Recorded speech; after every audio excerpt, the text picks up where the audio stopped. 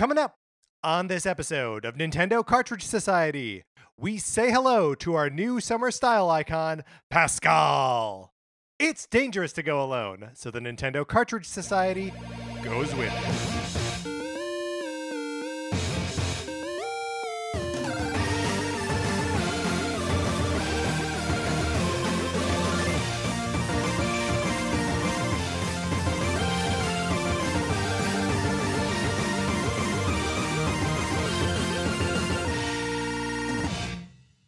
Welcome to Nintendo Cartridge Society. My name is Patrick Ellers, and I am joined, as always, by my co-host, Mark Mitchell. We've got a good show for you today. We are going to be talking about the news from the week, including the reveal of a Pokemon MOBA and summer updates coming to Animal Crossing. And then on Thursday, we're going to be talking about the Switch reveal event, because E3 month is not really ending. It sort of is, but it's not really. In the meantime, Mark, how you doing? I'm doing great. Can you believe that it is July, basically? No. Like, I this cannot. year continues to be a year, does it not?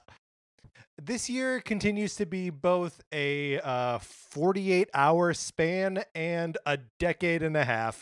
It crawls and flies at the same time. It's like we're all living in those weird spaces in the Game of Thrones TV series where people would like suddenly be able to travel across, like the entire continent in like the blink of an eye. And you're like, I guess like theoretically it took them a long time, but also here they are. I feel like we are living in those subliminal spaces right now. We're living it, which means it was real, and you all owe Benioff and Weiss an apology. Speaking of people to whom you probably owe an apology, would you like to borrow my copy of Sonic Forces for the Nintendo Switch? You can. All you got to do is email us at Nintendo Cartridge Society at gmail.com. and give us a mailing address, a physical mailing address. Can be a P.O. box, I guess. That's fine with me. I don't care. And I send you my copy of the game in a little envelope. It gets to you. It comes back to me. Doesn't cost you anything. It is the perfect program. Mark, we've got some emails from some listeners I believe that we should address. Our first email comes from Ian. Ian writes, "Hey guys, my sister and I are going to get a new Nintendo Switch, and besides Animal Crossing, what games should we get?" Your pal Ian. Whew, that is a blank canvas, Ian. It sure is. And Ian followed up to be like, hold on, wait, I want to make sure I'm getting the sequence of emails correct here. He says also his sister is more into like simulation games and RPGs, which leads me to believe that maybe he's a little bit more into like the action side of things. But maybe we start with the simulation and RPG side of it. Okay. This got sprung on me, so I had no time to prepare my answers. So I'm like going through like my Switch like Rolodex, being like, okay, what can I recommend? I mean, I think a good Switch starter pack would definitely include Mario plus Rabbids Kingdom Battle. Absolutely. A great tactical turn-based. It's cute and funny and fun. Great game. I can't recommend Kingdom Battle highly enough.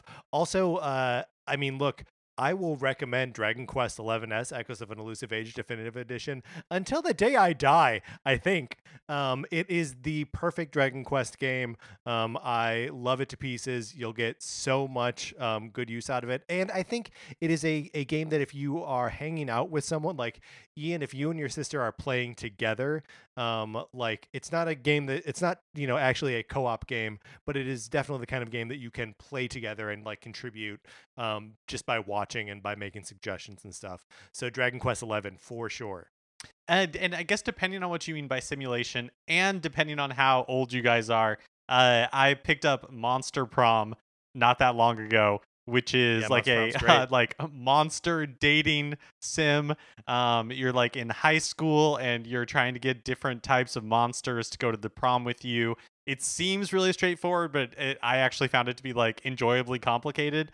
But like not appropriate for all ages. So not appropriate for all ages, but like, if if you're in like junior high school, I think you'll be fine. Like, it's a horny game, but like it's super fun, and it does have good local competitive play that'll work really great with the Joy-Cons. Again, there are two of you, so you should be playing that. You should be playing Box Boy and Box Girl. That's a fun 2-player. And Snipper Clips, like, my gosh, Snipper Clips. Snipper Clips. Oh my gosh.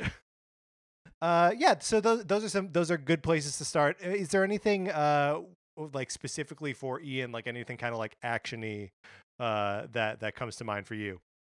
Oh man, like not outside of like the big hitters, right? Like I would be remiss if I don't mention like Breath of the Wild is something that you just like hands down have to experience, even if you previously haven't been into Zelda games. I think it's worth giving a shot.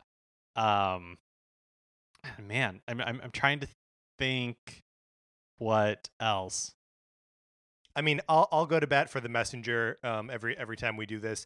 It feels like it starts off as a very like action platformer where you're like a cool little ninja, and then it turns into a Metroidvania about halfway through the game, and is fun both before and after that transformation. Oh yeah, and I loved Katana Zero, which is like a side-scrolling game where you use button combinations to try to like puzzle your way through different levels. It's all about like taking out enemies before they can take you out, and then you can like rewind time and restart things really quickly. I really love that game, and there's DLC coming for it someday that's going to be free. And I'm really looking forward to that. Also, don't overthink it. Mario Kart 8 Deluxe, basically a perfect game. A new Super Mario Brothers U Deluxe. And oh my gosh, Tropical Freeze Deluxe. Yeah, there's a ton of great games. Sorry, so we just told you to play everything. Yeah. So good luck, Ian. Then we also got an email from Jason. Jason writes, "Dear Mark and Patrick," those are our names.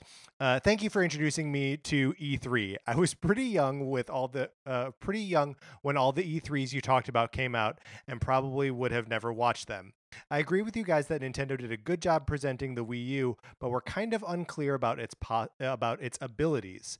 I personally feel that it was doomed from the start, and the intro didn't move me at all. When I watched the DS launch, I got really excited, and it made me want to play my DS, even though I hate its touch controls.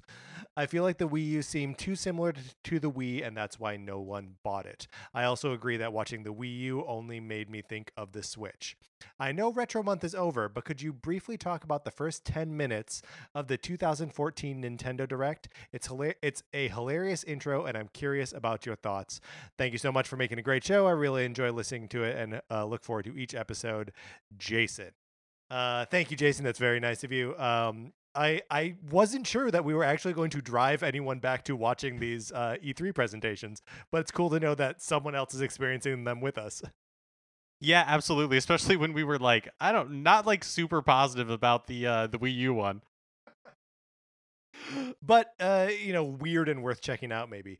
So Mark and I did sort of refresh ourselves on what the first 10 minutes of the 2014 Direct were, and it starts off with like a robot chicken sort of like thing with Reggie and like someone heckling him in the crowd. This is maybe Nintendo at their most like baiting the audience. I also just hats off to Robot Chicken. That is a franchise with legs, like surprising legs. It's like the Tosh.0 of like stop motion animation, where it just like Robot Chicken, was like when I was in college, and then it's been around forever. It still existed in 2014 and still persists in some form today. Yeah, I mean, it's like Family Guy in that regard, right? Right. So, and then like that's like the first like minute or so, and then after that it is basically a big Smash Brothers blowout, leading from the reveal of the Mii fighters, and specifically of Reggie and Miyamoto or Iwata. Yeah, and like the way they do it is like, I mean, they are beating each other up in real life essentially.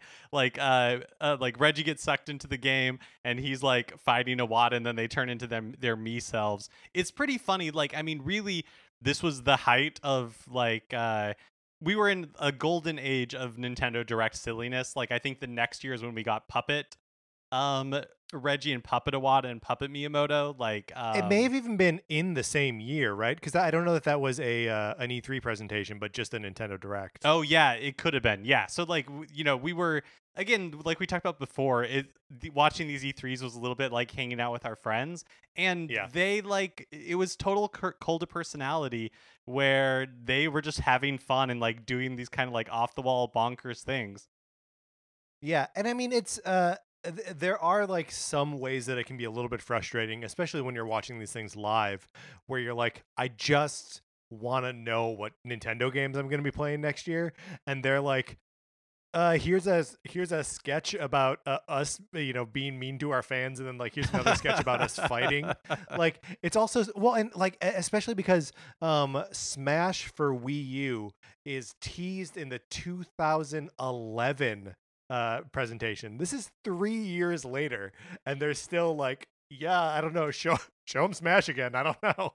But I think, like, we've talked about in the past how, like, we are, as fans, we are just insatiable, right? Like, as soon as you tell us reveal new games, or you tell us news, like, we're like, okay, great, but like, what's next? Like, we even on this show, we're like, okay, there's a Nintendo Direct, let's talk about like what wasn't in the Direct.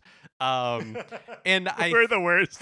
And I feel like I didn't really remember the 2014 one specifically, but I do think that those moments of like fun and silliness are what people actually remember from those, and it's not really the game reveals. Yeah, no, I think that's right, especially because like a game reveal after the game has come out, the game reveal doesn't really like register anymore. It doesn't mean anything anymore. Yeah. So thank you for writing in, Jason, and thank you for sending us back to 2014. As we mentioned at the top of the show, we're not done looking back at Nintendo presentations. We are, who was it on Twitter that suggested that we, sorry, we're we'll know for Thursday. We'll shout you out on Thursday. Suggested that it is a shame that we go out on a down note discussing the 2011 presentation. So we are going to talk about the 2016. No, it was like January 2017. Was it January 2017? Outrageous. So we're going to go back and talk about that. I know we have recorded and released an episode about this when we were but a baby podcast, but we're not going to go back and refer to that at all. We're just going to go into it cold. It's going to be great. Also, it was Jason. It was Jason who recommended we do this. Thank you, Jason. All right. Well, let's talk about what we've been playing this week.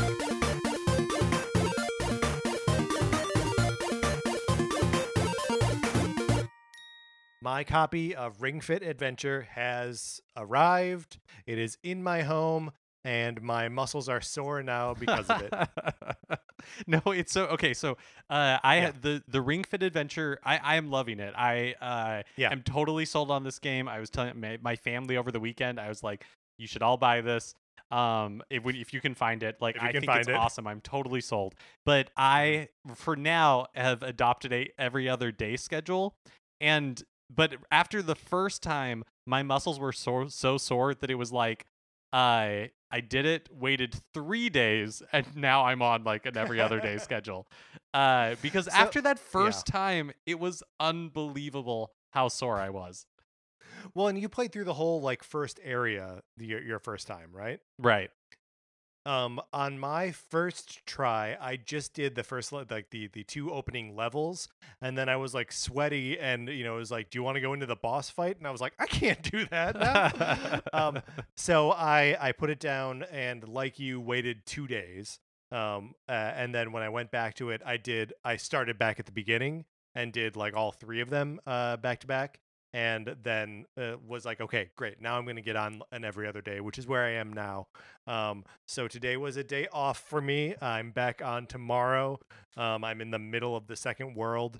And yeah, I think it's great. It's so like encouraging and dorky. And I love like I don't know if I just haven't played it enough yet, but like the voice cues aren't annoying to me. I never feel like the game is being like patronizing to me, even when it's telling me I'm doing something perfectly. I agree. I take the note.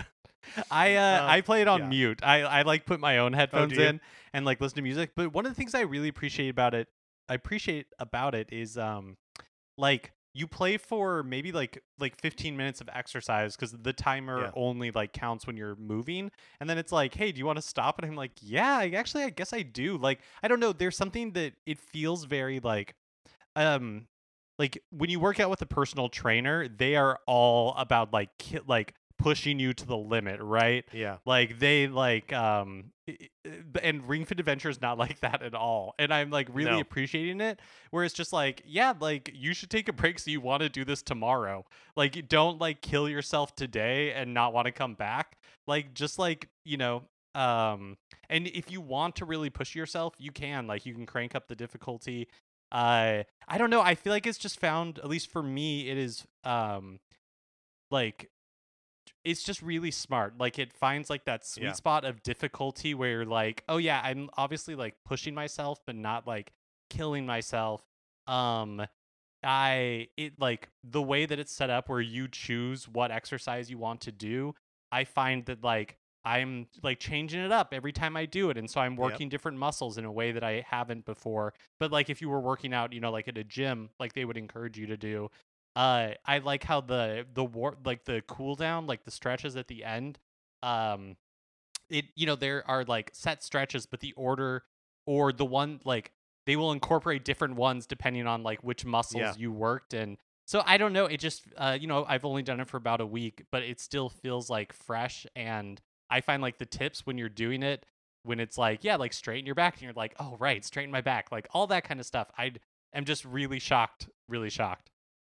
Yeah, and it's wonderful the way it, like you said, like kind of threads the needle of like just being the right balance of like inviting you back and pushing you while you're doing it. Every time you turn it on, it checks with you to be like, hey, last time, was that too hard? Were we too hard last time? And you can be like, it was hard, but I think that's right. And like it asks you to confirm like you maybe a little bit easier or like a little bit tougher, like no, right where it is. So like the game is very interested in you having the kind of experience you want to have with it. I think it's just remarkable in that regard. I got my husband into it, so like he's doing it as well. Awesome. Yeah, and total sidebar. But in the past, like I've been like, oh yeah, my husband not really like a gamer, doesn't, and I have found in this quarantine that is not true. He's just not interested in like console games. But he probably like he's been playing games on his phone, and he recently deleted SimCity because he was putting a lot of time into SimCity. Like he was playing. I was telling him, I'm like, you play more video games than I do. Because when he finds a game he likes on mobile, like he's like super into it. It's just like console gaming doesn't mean anything to him, and so it's like it's interesting because it's like like my husband, who I always was like, oh, he's not really a gamer. It's like he plays way more video games than I do. Outside of Ring Fit Adventure, Sarah and I are still playing Animal Crossing New Horizons. We completed our version of the Hollywood Bowl, complete with a stage and a grand piano that we're keeping outside, but whatever. And like terraced seating, and like there's like a wine bar up there, and we made like a ticket counter that has like the Hollywood Bowl logo on it, and just traffic as far as the eyes can see. That's right, just cars everywhere in all directions. And in so doing, we got our island to the 5-star rating. Wow. Yep, we have the lily of the valley is growing in on our island, and we both have gold watering cans, so we're making all kinds of crazy flowers. It's we're gonna talk about the updates coming to Animal Crossing, but I'm starting to feel like, we just hit that bar, and I don't know what to keep doing in this game. Congratulations, though. That's awesome. Thank you. I've been playing The Outer Worlds on Switch still. Still really enjoying it. Again, like can't recommend the port to people. The handheld mode is rough. It's not too bad when it's on TV when you have docked it. And then I also picked up Star Wars Episode 1 Racer, which was released on Switch last week.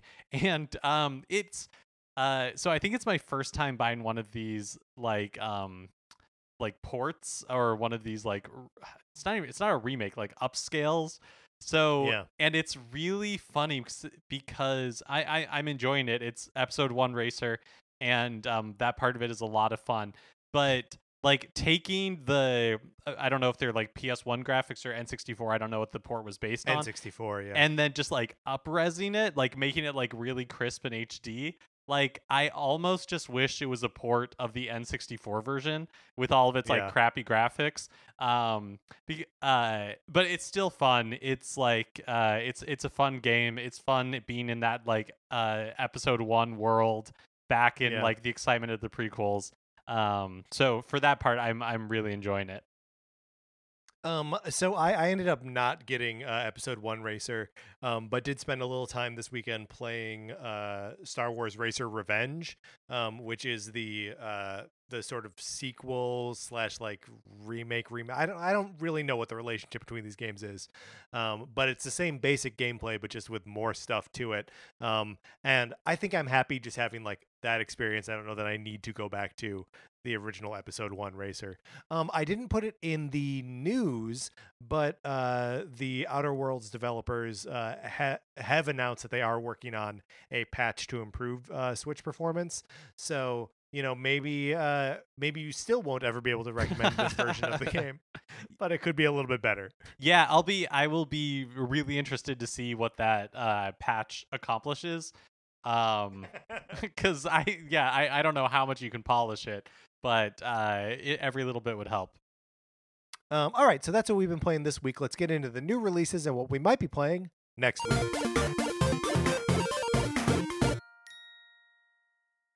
Today, June 30th, The Legend of Heroes Trails of Cold Steel 3 is released for Switch.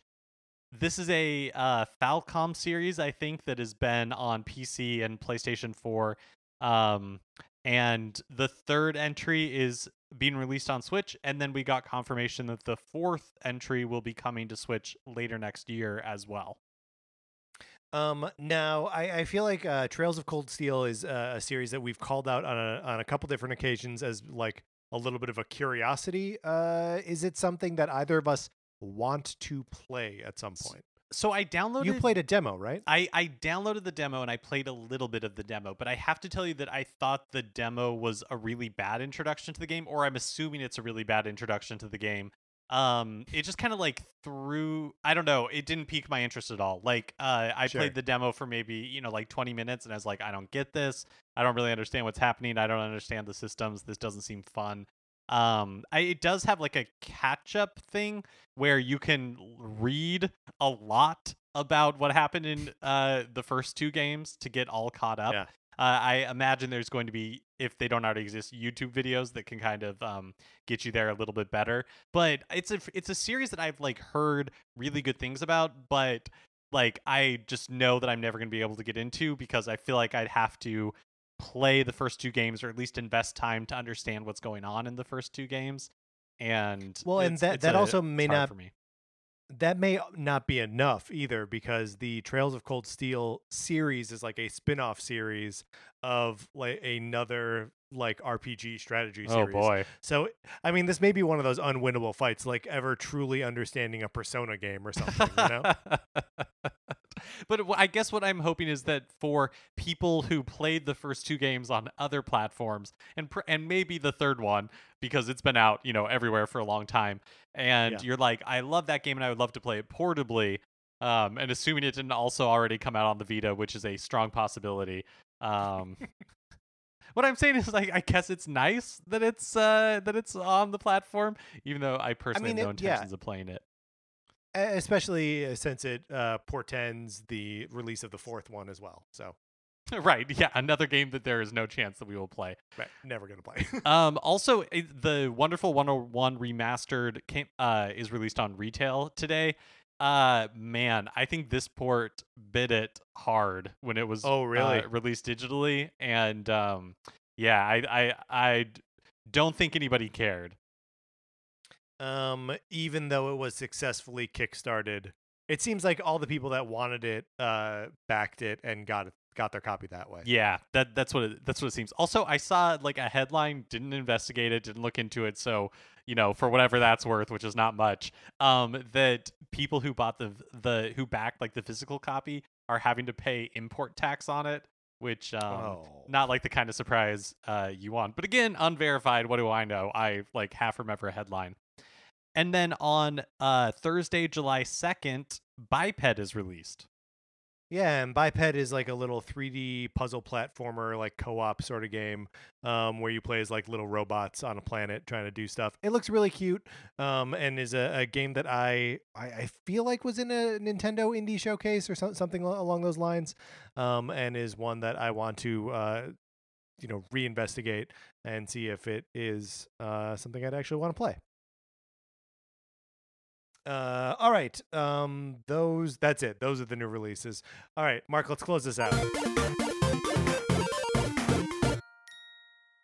Now it's time for a regular segment on our show. It's time for 433. In 1952, American composer John Cage wrote a piece called 433, wherein a performer or group of performers didn't play their instruments for 4 minutes and 33 seconds. For the purposes of this show, our instruments are talking about Nintendo. So, for the duration of one performance of 433, Mark and I will talk about something not at all Nintendo related, thus fulfilling the contract of the piece. Mark, we have unfinished business in 433. So this is a rare 433 part 2. Let's call it 434. We are ranking the Disney animated movies of the 1990s. Now, these are just the big theatrical releases. There's no Pixar in here. There's some other, like the Goofy movies not in here. Right. It had to be released by Walt Disney Feature Animation. There we go. And so we had the bottom of this 10 movie list. Pocahontas is at number 10. The Rescuers Down Under is at number 9. Number 8 is Tarzan. Number 7, Hercules. And number 6 is Fantasia 2000. And I think that's right. I didn't actually, looking back at our notes, I don't know that we placed Hunchback and Fantasia necessarily. I think I feel good about where Fantasia is. Like, I feel good about that being the remaining being the top 5. Although I have to admit, outside of Mulan, and seeing like the computer animated Lion King, I haven't seen any of the remaining movies for like a long time. So a lot of this is just based on memory. And let's recap what those movies are. So for the remainder of the top 5, we have Beauty and the Beast, Aladdin, The Lion King, Hunchback of Notre Dame, and Mulan. So you think you're going off mostly memory for most of this? I mean, I guess I saw the live-action remake of Beauty and the Beast, which was real bad. I saw the live-action remake of Aladdin, which was fine. Saw the remake of The Lion King, which was I actually liked less than I liked the remake of Aladdin. Yeah. You've seen a lot of these remakes. I haven't seen any of them. I mean, what can I say? I am like the sucker for the audience movie that like, yeah, exactly. I tell you what, though, I will see this remake of Mulan in a heartbeat if it ever comes out. Because when Sarah and I saw The Rise of Skywalker for the second time, so not the time that we saw it with you, Mark, we had been out drinking before and then went to this movie. So I was pretty drunk when the trailer started rolling, but the trailer for Mulan started, and like by the time they started like kicking into the reflections, like the orchestrated music cue, I was bawling. Like I could not control my emotions. I'm very excited for that movie. I like Mulan an awful lot. Me too. I think Mulan is the only one of the movies on here that like consistently moves me to tears. I mean, so Lion King will do that to me as well. And I think Lion King is probably the best movie on here. I think it suffers a lot in the last like 20 minutes of Lion King. I think is kind of boring and bad. When he becomes an adult? When he becomes an adult and they go back to Pride Rock, and I'm just like, I don't know, like the fight, like I don't really care about. Like he's back. I feel like he should just going back is the hard part, right? Right. But everything else, I feel like the first hour of that movie is almost perfect. So I like Hunchback a lot. I like the ambition of Hunchback a lot. Yes. I think like parts of it are like really interesting and powerful, but it has obviously like huge tonal problems. So I think it's fair to put it next, I think, like at number 5. Okay. I think that's where I put it. There's another world where I argue for it being below Fantasia, but that's not this world. So we think I would say that my top is probably Lion King and Mulan. Yeah, and I'm happy with that. Okay. So those are going to be number 1 and 2, which just means we need to decide Beauty and the Beast and Aladdin. Where do they go? So Aladdin, ugh, I don't know. Aladdin is like fun. Yeah. Aladdin is fun, but I feel like Beauty and the Beast is probably a better movie. Yeah, I think you're right. Okay. I don't know why I'm getting no audio from this clip of 433. That was the applause. It's right there. But we're just going to run down our list here. Coming in at number 1 is The Lion King. Number 2 is Mulan. Number 3 is Beauty and the Beast. Number 4 is Aladdin. Number 5 is Hunchback. 6 is Fantasia 2000. 7 is Hercules. 8 is Tarzan. 9 is The Rescuers Down Under. And number 10 is Pocahontas. We were accompanied today by the students from the Royal Center School of Speech and Drama Music Theater Department, conducted by Paul Barker. All right, Mark, let's get into the news. So last Wednesday, the Pokemon Company promised a big reveal, and reveal it was. They showed off a new MOBA-esque game called Pokemon Unite. They sure did.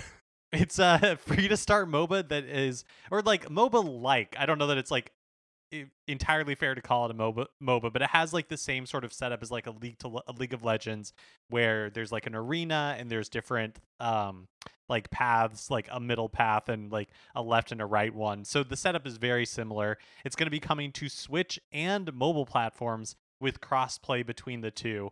It's being co-developed by Tencent, the Chinese company, and TIMI Studios, Timmy, Call of Duty Mobile, and Arena Valor developers. Arena Valor, a game that showed up on Switch not that long ago and is like just a straight up MOBA.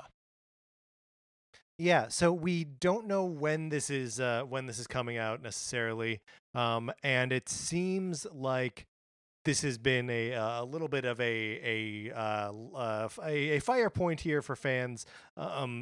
I think mostly because the week before the Pokemon Company had, revealed a handful of other games, including new Pokemon Snap, which is a very exciting, like kind of fan servicey. It's a game that people want to play, and then tease that like there's this other separate event that we're going to hold for this other separate game announcement, and then it turns out to be Pokemon Unite, which I don't know. I don't think the Pokemon fans are super excited about a MOBA, but like, are MOBA fans excited about a MOBA?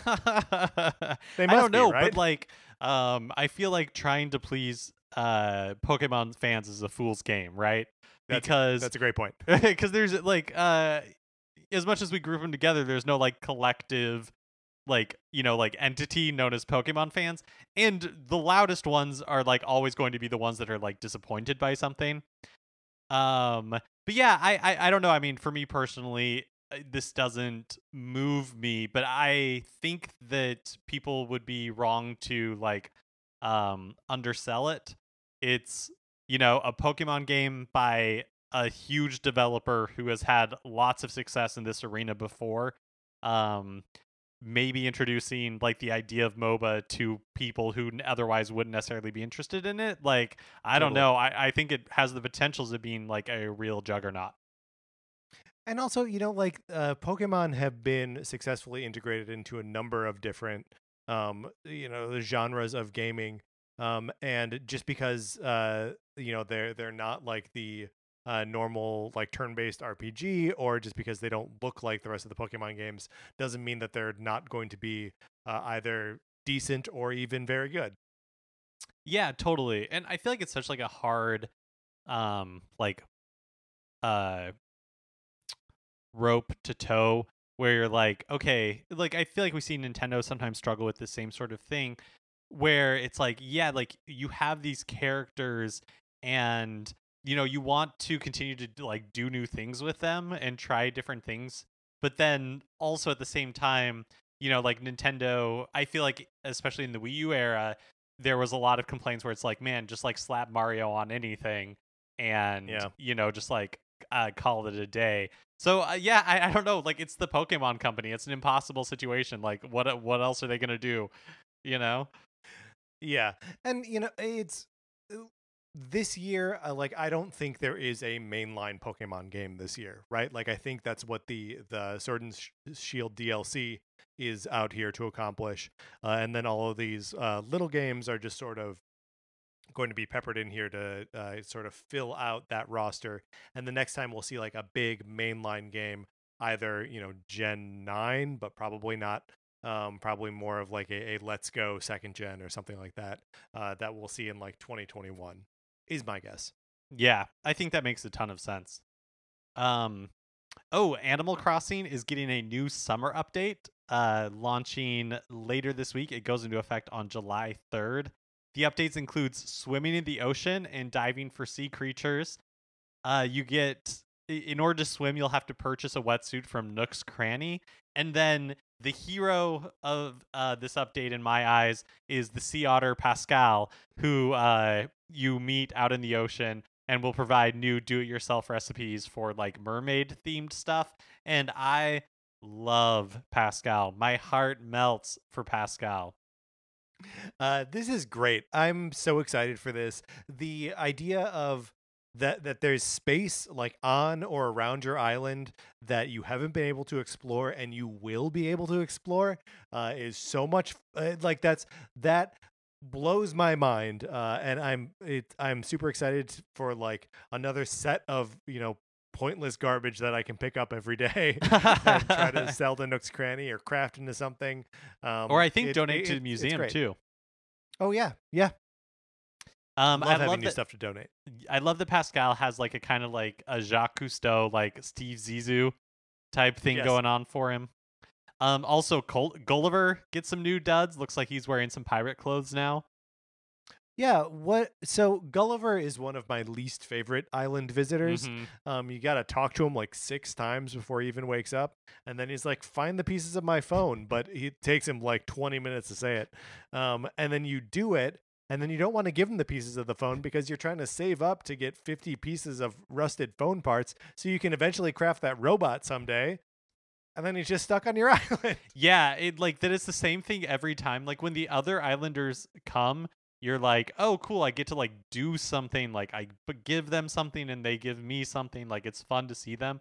When Gulliver shows up, yeah, like it's this pretty much the same dialogue every time, the same routine. He doesn't do anything different. Yeah. So yeah, maybe the pirate clothes pretend something new. Although my guess is that it'll be Gulliver doing the same Gulliver stuff, just with a new pair of duds.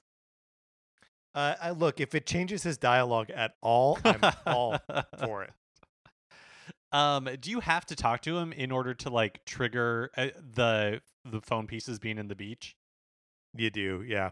And you have to talk to him all of the time so that he'll stand up and tell you that he's looking for phone pieces.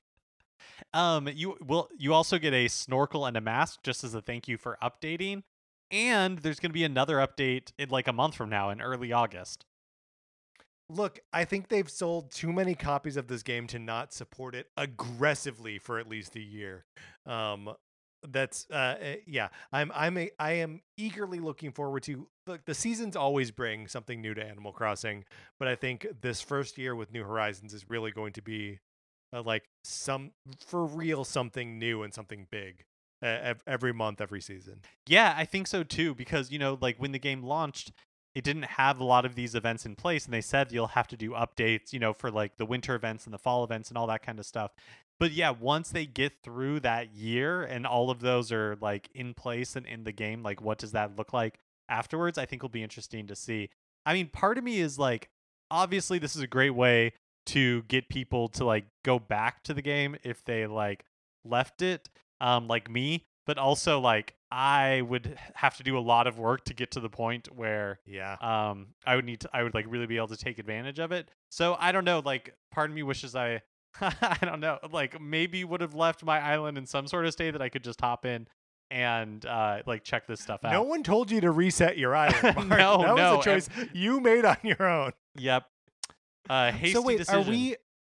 are we still like friends in Animal Crossing even though like you reset everything? I don't think so because I don't have like I might have I don't even know if I got to the point of renaming my new island. You know what I mean? Oh, okay, yeah, sure. So yeah.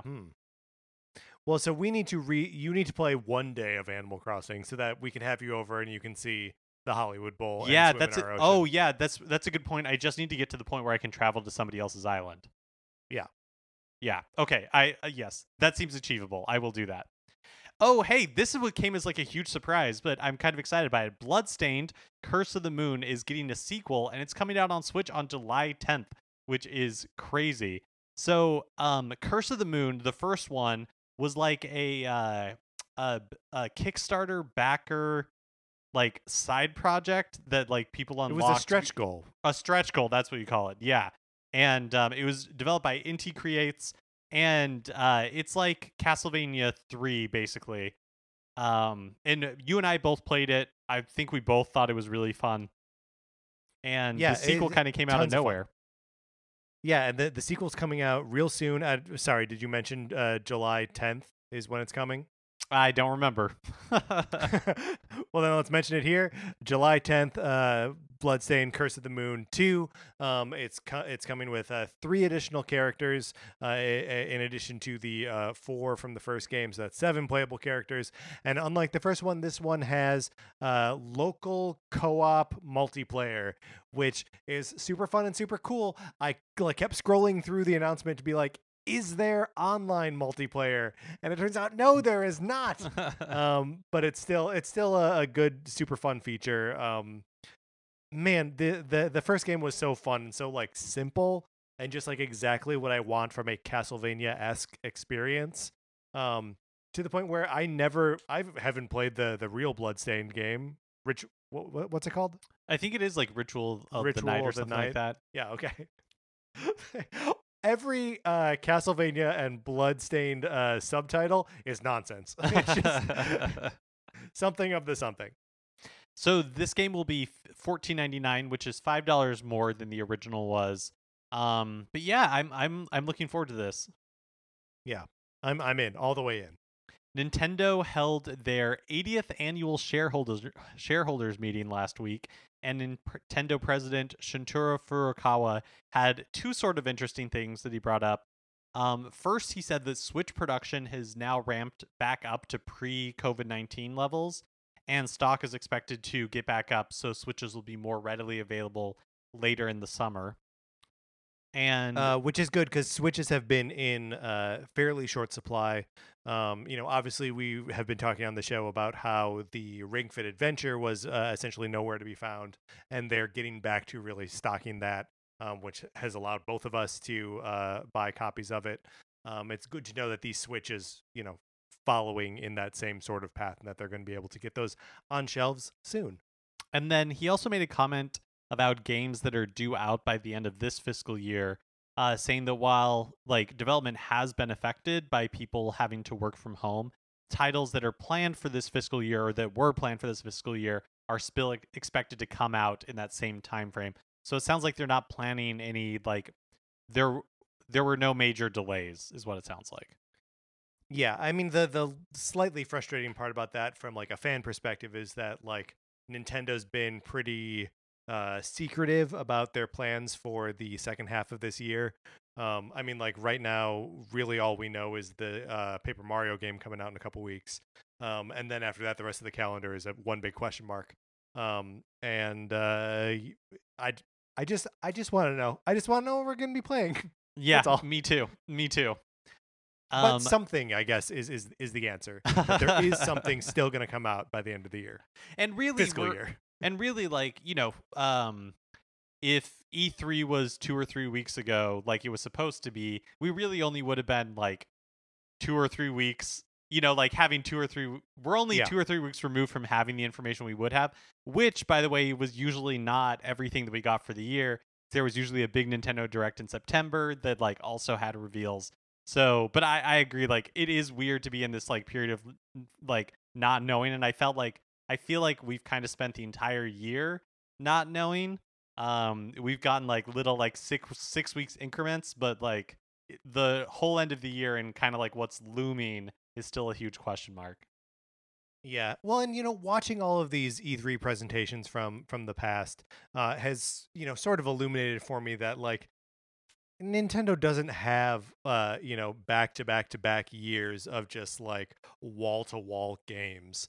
The launch years of the Switch, the first 2 or 3 years of Switch have been pretty intense as far as releases go. So it kind of makes sense that like we are in a period now that is not as rapid fire. And I could be proven wrong, and we get some sort of Nintendo presentation in the next month or so, and we've got games, 3 or 4 games from now until the end of the year that actually mean something. But well, also maybe we just don't, and maybe this is just one of the quieter years for Nintendo. Yeah, totally. Final Fantasy Crystal Chronicles is getting a free light version.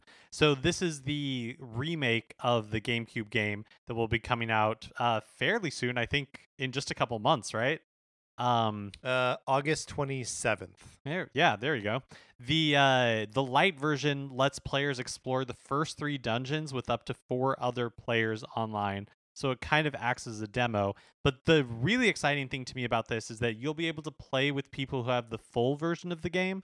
So if the host of your like party has the full version, like they bought the full game, then you'll be able to play all 13 dungeons with them, which is awesome, because the idea of the like if you bought it and then 3 of your friends would also have to buy the game in order to play it online, like that seems crazy to me. So the fact that there's this like free version or light version that'll allow you to like cool. get your friends to play with you if you own it is such an awesome idea. Yeah. It's super cool, and it's one of those moves that you don't really see from developers all that much, and so like it's just really, really awesome to see them doing this. Yeah, because like the bar for entry is even lower because it'll have crossplay with Switch, PS4, and mobile, which I didn't even realize there was a mobile version of this game coming out. No, it's incredible. So it becomes like so much easier to get like your friend, if you own it on Switch and your friend owns it on PS4, and like you have friends that don't own a system, like it just becomes so much easier to get people to play with you, which is so nice for a game like this where Crystal Chronicles was predicated on multiplayer and having everybody cooperate together. So I was excited to see that they were offering this crossplay between Switch, PS4, and mobile, and it got me thinking. Like, we've seen a lot of crossplay and crossplay announcements recently, but I can't remember there being another example of a Japanese development team offering it. It's usually coming out of like Rocket League or Fortnite or and anything else along those lines. I think this is the first big Japanese developer to offer crossplay, which just adds fuel to the fire that like that's the wave of the future. We're all just doing crossplay now. Yeah, which is really like exciting and fun to see. So we've been talking about like leaked pictures of Super Nintendo Land at Universal Studios Japan, and originally it was supposed to open this summer before the 2020 Summer Olympics in Tokyo. But then the Olympics got delayed until sometime next year. And I guess it was kind of like an open question, like what would happen with Super Nintendo Land? Were they going to go ahead and open this summer when Universal Studios Japan was able to reopen? And we have an official answer now, and the answer is no. They are going to delay it indefinitely. They kind of it's like, well, we said it was going to open before the 2020 Summer Olympics, and technically that'll still be true because that is our plan. We just plan to do it sometime next year. I love that the 2020 Olympics are going to happen in 2021. And I pray that we all insist on calling them the 2020 Olympics. And I hope that future Olympic historians have a hard time remembering why the Olympics happened when they happened and why we call them the year that they don't take place in. Yeah. I'm very excited about it. This is where, you got to love like nomenclature and like copyright law because Yes. like that NBC broadcast is all going to be like plastered with like 2020, like Olympic Games because that's what they're called. And that is what Tokyo, has like in Japan have sunk billions of dollars into hosting. And everything's predicated on that like 2020. Amazing. April's NPD report revealed some impressive sales numbers for Switch hardware. Analyst Michael Pachter noted that the Switch's April sales of 808,000 were way ahead of initial estimates by like double. Like initial estimates were about 400,000. Additionally, that's more Switch sales than the PS4 and Xbox One combined. Which is crazy and restricted by supply too, right? Like they sold that many Switches in April because that's how many Switches were out there to sell. If they were more readily available, they probably would have sold more. Yeah, like they have pretty much they've been like Ring Fit Adventure on Amazon where they go like in and out of stock. And you have to like catch one really quickly. It can like Switch dollar sales year to date are also the highest on record. So when NPD talks about well, I guess they say it right there. It's all about dollar sales. So for the first like 4 months of the year from January to April. Which is again another impressive line for the Switch to have crossed. Overcooked 2 is getting some free summer themed DLC called Suns Out, Buns Out. Parents hide your children. It includes new chefs, new recipes, and new levels. And it's coming to Steam on July 5th and will be coming to consoles later. I maintain that July 5th is a weird day to release anything. It's the Sunday after the 4th of July. Why would you release summer-themed anything after the 4th of July and on a Sunday? I don't get it. Do you know what I was thinking? I was thinking about Mario Kart Wii the other day, and I remember going to Best Buy to pick it up, and that was back in the day when Nintendo released first-party games on Sunday. Oh, yeah. Yeah. It's only within like... Was that also right after the 4th of July? I don't actually can't. I think Mario Kart Wii was like a around like Memorial Day. I think it was like a spring release, but I think that's right. But yeah, like it's only been I think since the Wii U generation that Nintendo shifted to releasing their games on Friday.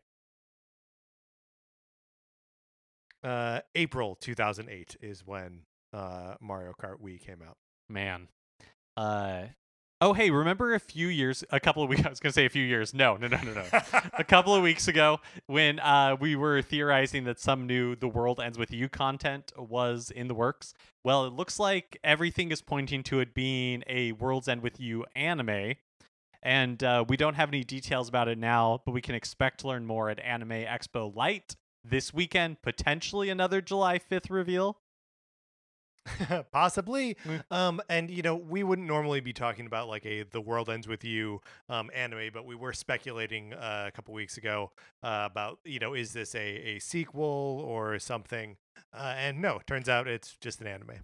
Which is funny because like I had forgotten about this because I was conflating it with the same speculation we were having about Kingdom Hearts. Yes. We speculate too much on this show. And finally, Tetris 99 is hosting its 14th Tetris Maximus Cup this weekend. The special theme this time is Xenoblade Chronicles Definitive Edition. And like always, score 100 points, and the theme is yours forever. It's taking place July 3rd through July 6th. And speaking of Tetris 99, so I missed out on can't remember which one it was, but there was a theme that I missed out on the first time, and I think you can buy them with tickets now. So if you earn enough tickets, you can buy themes that you missed previously. I feel so betrayed by that. And it's good. I'm glad. I'm convinced. That was very convincing. And Double finally, Dr. Mario World has revealed a new doctor. It's Dr. Baby Wario, a baby character that I thought did not canonically exist until Patrick brought it to my attention. This marks Baby Wario's only second appearance in a game, his first being Yoshi's Island DS in 2006. Also, it raises the question of, is Dr. Baby Wario a separate character from Baby Wario? Are they all separate from Dr. Wario and Wario? It raises a lot of questions, and I assure you that Mark and I are going to get into it more deeply at a later date. And yeah, that is a threat. And a promise. All right, Mark, let's get out of the news. Okay, that's going to do it for this episode of Nintendo Cartridge Society. Remember, please rate, review, and subscribe on Apple Podcasts. But more than that, please wear a mask when you go outside. And thank you for everyone who's been doing it. It's inconvenient and occasionally uncomfortable, but I'm glad to see people wearing masks. Let's keep it up. I forget where I was in my wrap-up spiel here. You can follow us on Twitter. On Twitter, I'm at Patrick_Ellers. Mark is at MKE Mitchell, and the show is at Nin Cart Society. You can check out the Facebook page, which is just Nintendo Cartridge Society. Olivia Duncan made our logo. Our theme music is provided by 8-Bit Betty. You can get more of his music by going to 8bitbetty.com or by listening right now. For my co-host, Mark Mitchell, this is Patrick Ellers inviting you to the Hollywood Bowl on Valhalla and saying thanks for listening.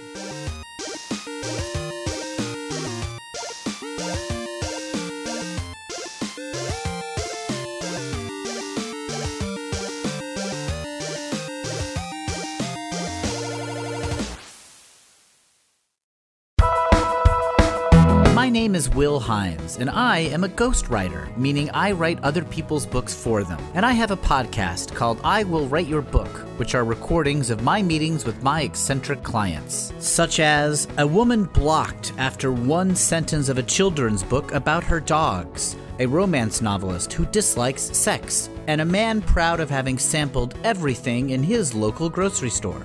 This podcast has been described as fully improvised, played by some of the best comedians on the planet Earth. Hey, that's pretty good.